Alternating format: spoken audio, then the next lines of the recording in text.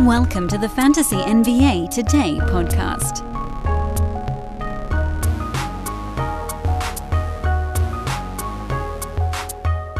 All right, we're trying out a new format of show today, ladies and gentlemen, and this is going to be a quick hitter. It is the playoff head-to-head schedule guide.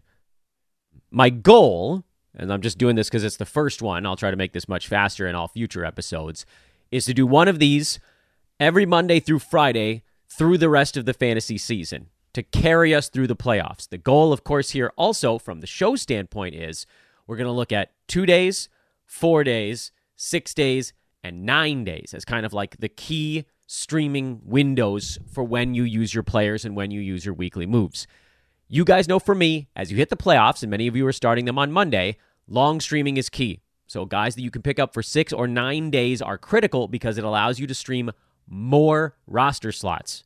You make a move for someone who's got a 9-day stretch where they play 6 times, that's a move you don't even have to use until the end of next week right now. And there is a team that fits into that profile. You use a move for 6 days. That's a move that you don't have to worry about until towards the end of next week.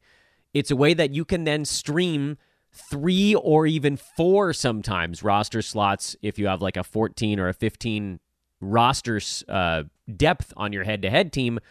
Obviously, it's harder. Yahoo Leagues, they only have 10 starters and 3 bench slots with some IL, so you can't stream as many slots because the guys are generally too good for you to cast off into the ocean. But as you get into, again, sort of deeper rosters, deeper leagues, whatever, you can squeeze out more streaming positions.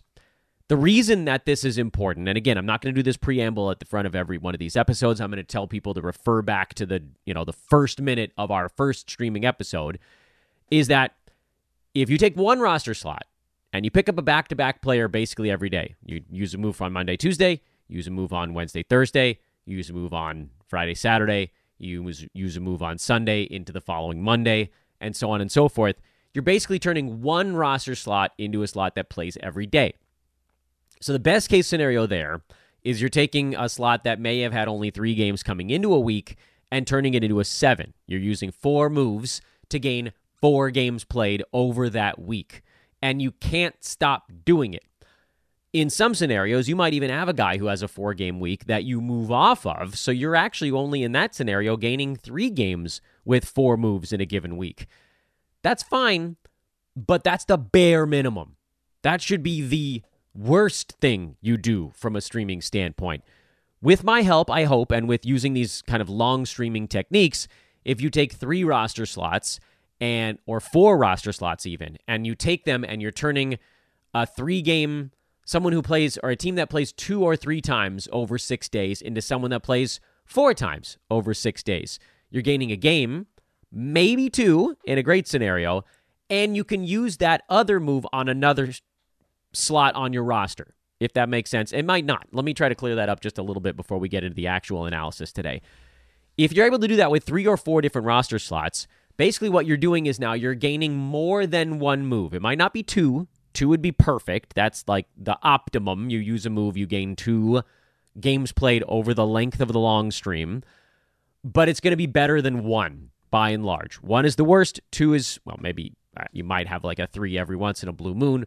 But 1 is the worst, 2 is the best. And hopefully you average those out and you're gaining, if you're streaming 3 or 4 different roster slots, instead of gaining 3 or 4 games with those 4 moves, you're gaining somewhere between 5 and 8. So it's a way to get 2 to 4 additional games played out of your playoff roster. All right, let's get into what's actually going on today. And this is the way that most of these shows are going to be formatted going forward. What you see on your screen is our schedule streaming chart. It's available to NBA Fantasy Pass subscribers. They can see the entire calendar. For these shows, I'm just going to show basically like a 2-week span. It's a little bit more than that on today's. You know what? I can even zoom in just a tiny bit closer so that you guys can see it more clearly on the video feed. But don't worry, for those that are watching or for listening after the fact, I'm going to explain everything as well. Today is March 1st. It's Friday. What we're going to be looking at basically is today through the end of next week, which is when playoffs begin. And this is what you're looking at. Today, if you were just going back-to-back, there are 2 teams that fit that bill, whatever that weird way to say it, but you guys get the meaning. The Memphis Grizzlies and the Portland Trail Blazers.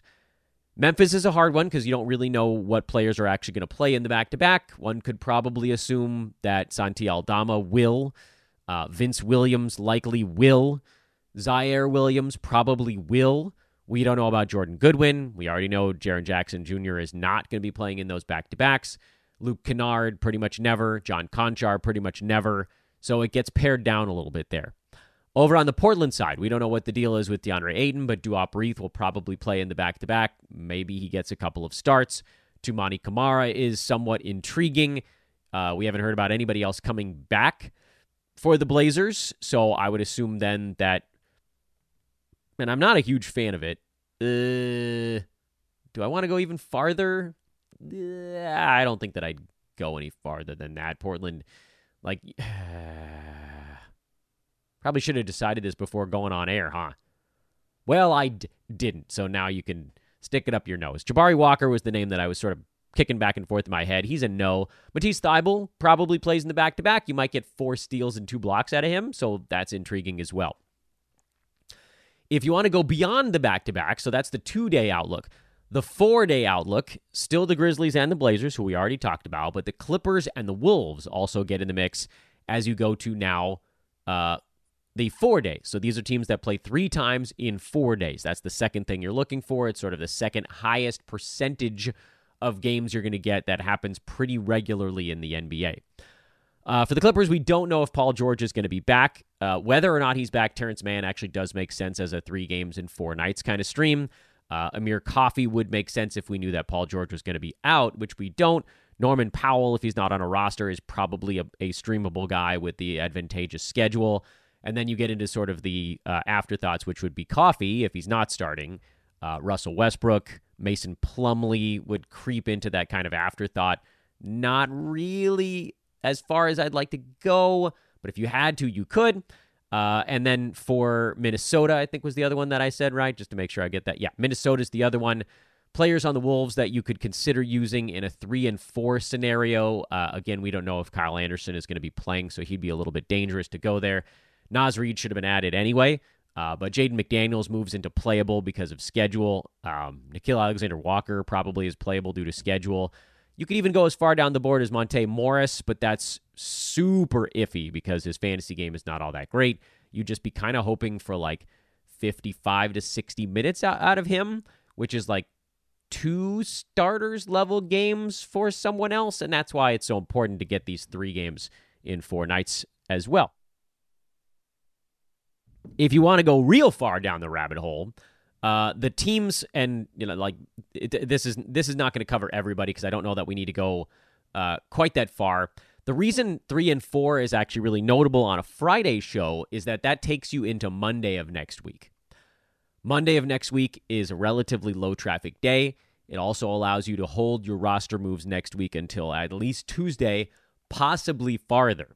So the next thing you'd look at would be, does anybody go 4 times in 6 days that we haven't already talked about? And the answer is yes. The Cavaliers fall into that department. So if you're looking, and they're not super outstanding for the end of this week. They've got 2 games the end of this week, and most of these teams we've been talking about have 2 games the end of this week. The Cavaliers don't play Monday of next week. So if you're going to go that route, you definitely then want to hold all the way through Wednesday.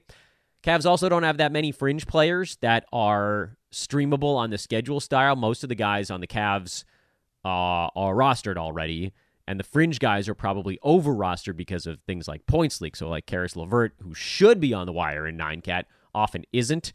You might be able to use someone like an Isaac Okoro. That would kind of be the only player on the Cavs that's not heavily rostered that you could maybe consider using for the 4 games in 6-day stretch they've got starting this evening. The teams, again, we've already talked about are good on that front. The Clippers are one of them that has 4 and 6. I don't make sure that I'm getting all of these right just so you guys can kind of follow along with me. Memphis, who we already talked about, has 4 games in 6 days. Philly actually is another one that starts slowly here, but then it finishes strong because they've got their back-to-back on Tuesday, Wednesday of next week. Philly does have a couple of sort of fringe streamable guys. I think the last time they played was Tuesday, if I'm remembering right. So we can go back and make sure that we're picking out the numbers right. Didn't they get spanked in that ball game? Trying to remember what Philadelphia's last ball game was. Figure this damn thing out.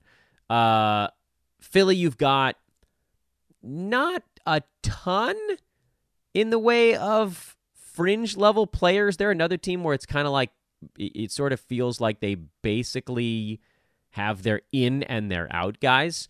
Kyle Lowry maybe sits on the borderline. I don't think Nick Batum does enough there, but like Oubre, Reed, Harris, Melton's hurt again. Oubre, Reed, Harris, Heald, Maxey are all started right now. So would you take 4 games of Mo Bamba over 6 days? You're talking about like 2 starter level games from a guy, and that's fine over 4 days. But over 6, I don't think that there's really anybody you can pull off the scrap heap to play for Philly. We already talked about Portland. They are also in the 4 games in 6 department, and that is it. However, as a Dan Besbris special, the one team, my favorite team of this whole stretch, starting today, is the Portland Trail Blazers. And we've already talked about their fringe streamable guys. The reason the Blazers are my favorite team over this stretch is they go 6 times over 9 days.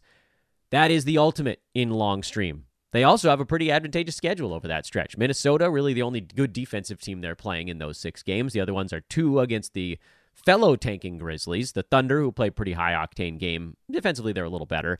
The Rockets and the Raptors. There's a lot of high-scoring games on the docket here. So if you're looking at a fringe Portland player, you could go Matisse Thybulle, and getting 6 Thybulle games out of 9 days. I mean, 6 Thybulle games, you're probably talking about 10 steals and 4 blocks. That's huge in head-to-head.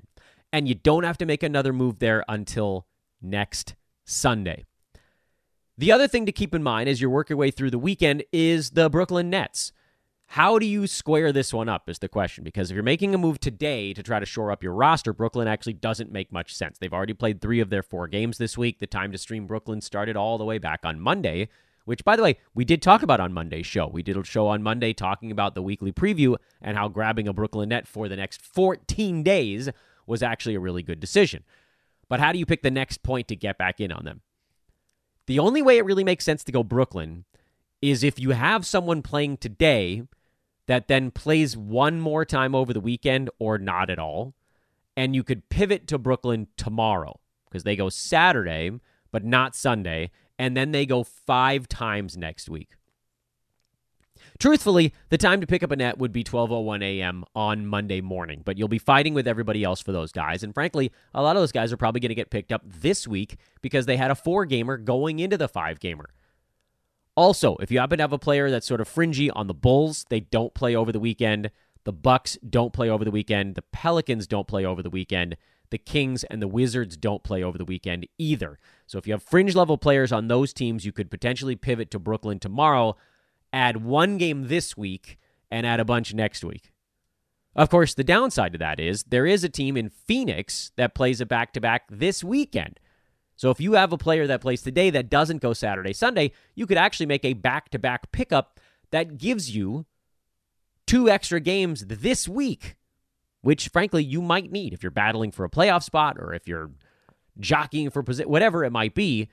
Like, you might need to use that move sooner. For the Suns, Royce O'Neal is the obvious choice if Eric Gordon comes back. He would probably squeeze himself in there. It sounds like Bradley Beal is probable for the Phoenix Suns game tomorrow. Bol has been getting like 20 minutes, so even he might make sense in a back-to-back. Suns do go 3 times in 4 days and 4 times in 6 days starting tomorrow, so if you picked up a Sun, you could potentially hold them through Thursday of next week. But again, that's a front-loaded 4 games in 6 days, so you don't have to. You could get through the back-to-back, and then you could pivot and go another direction. And that's basically the way that I want to run these shows. That was 15 minutes flat today, and that's because I had a 4-minute prelude. Most days we're going to spend about 10 minutes talking through how to balance your schedule, how you can potentially stream a bunch of slots at the same time. But again, today, the big takeaways: Portland, 6 games over 9 days. Brooklyn, a 5-game week next week. And then we had all those names that we talked about earlier in the show of guys that either go back-to-back, 3-4, or 4-6. If you like this quick hitter format, please let me know over on social. I'm at Dan Besbris on Twitter. Follow over there. Like, rate, subscribe. And again, I'm going to try to get one of these out 10 to 15 minutes per day, Monday through Friday, through our fantasy playoffs. We're going to long stream our way to victory together. Have a delightful Friday, everybody. I don't know about a weekend episode. I'll do my best. But if not, I'll see you guys Monday. For real this time. Toodaloo.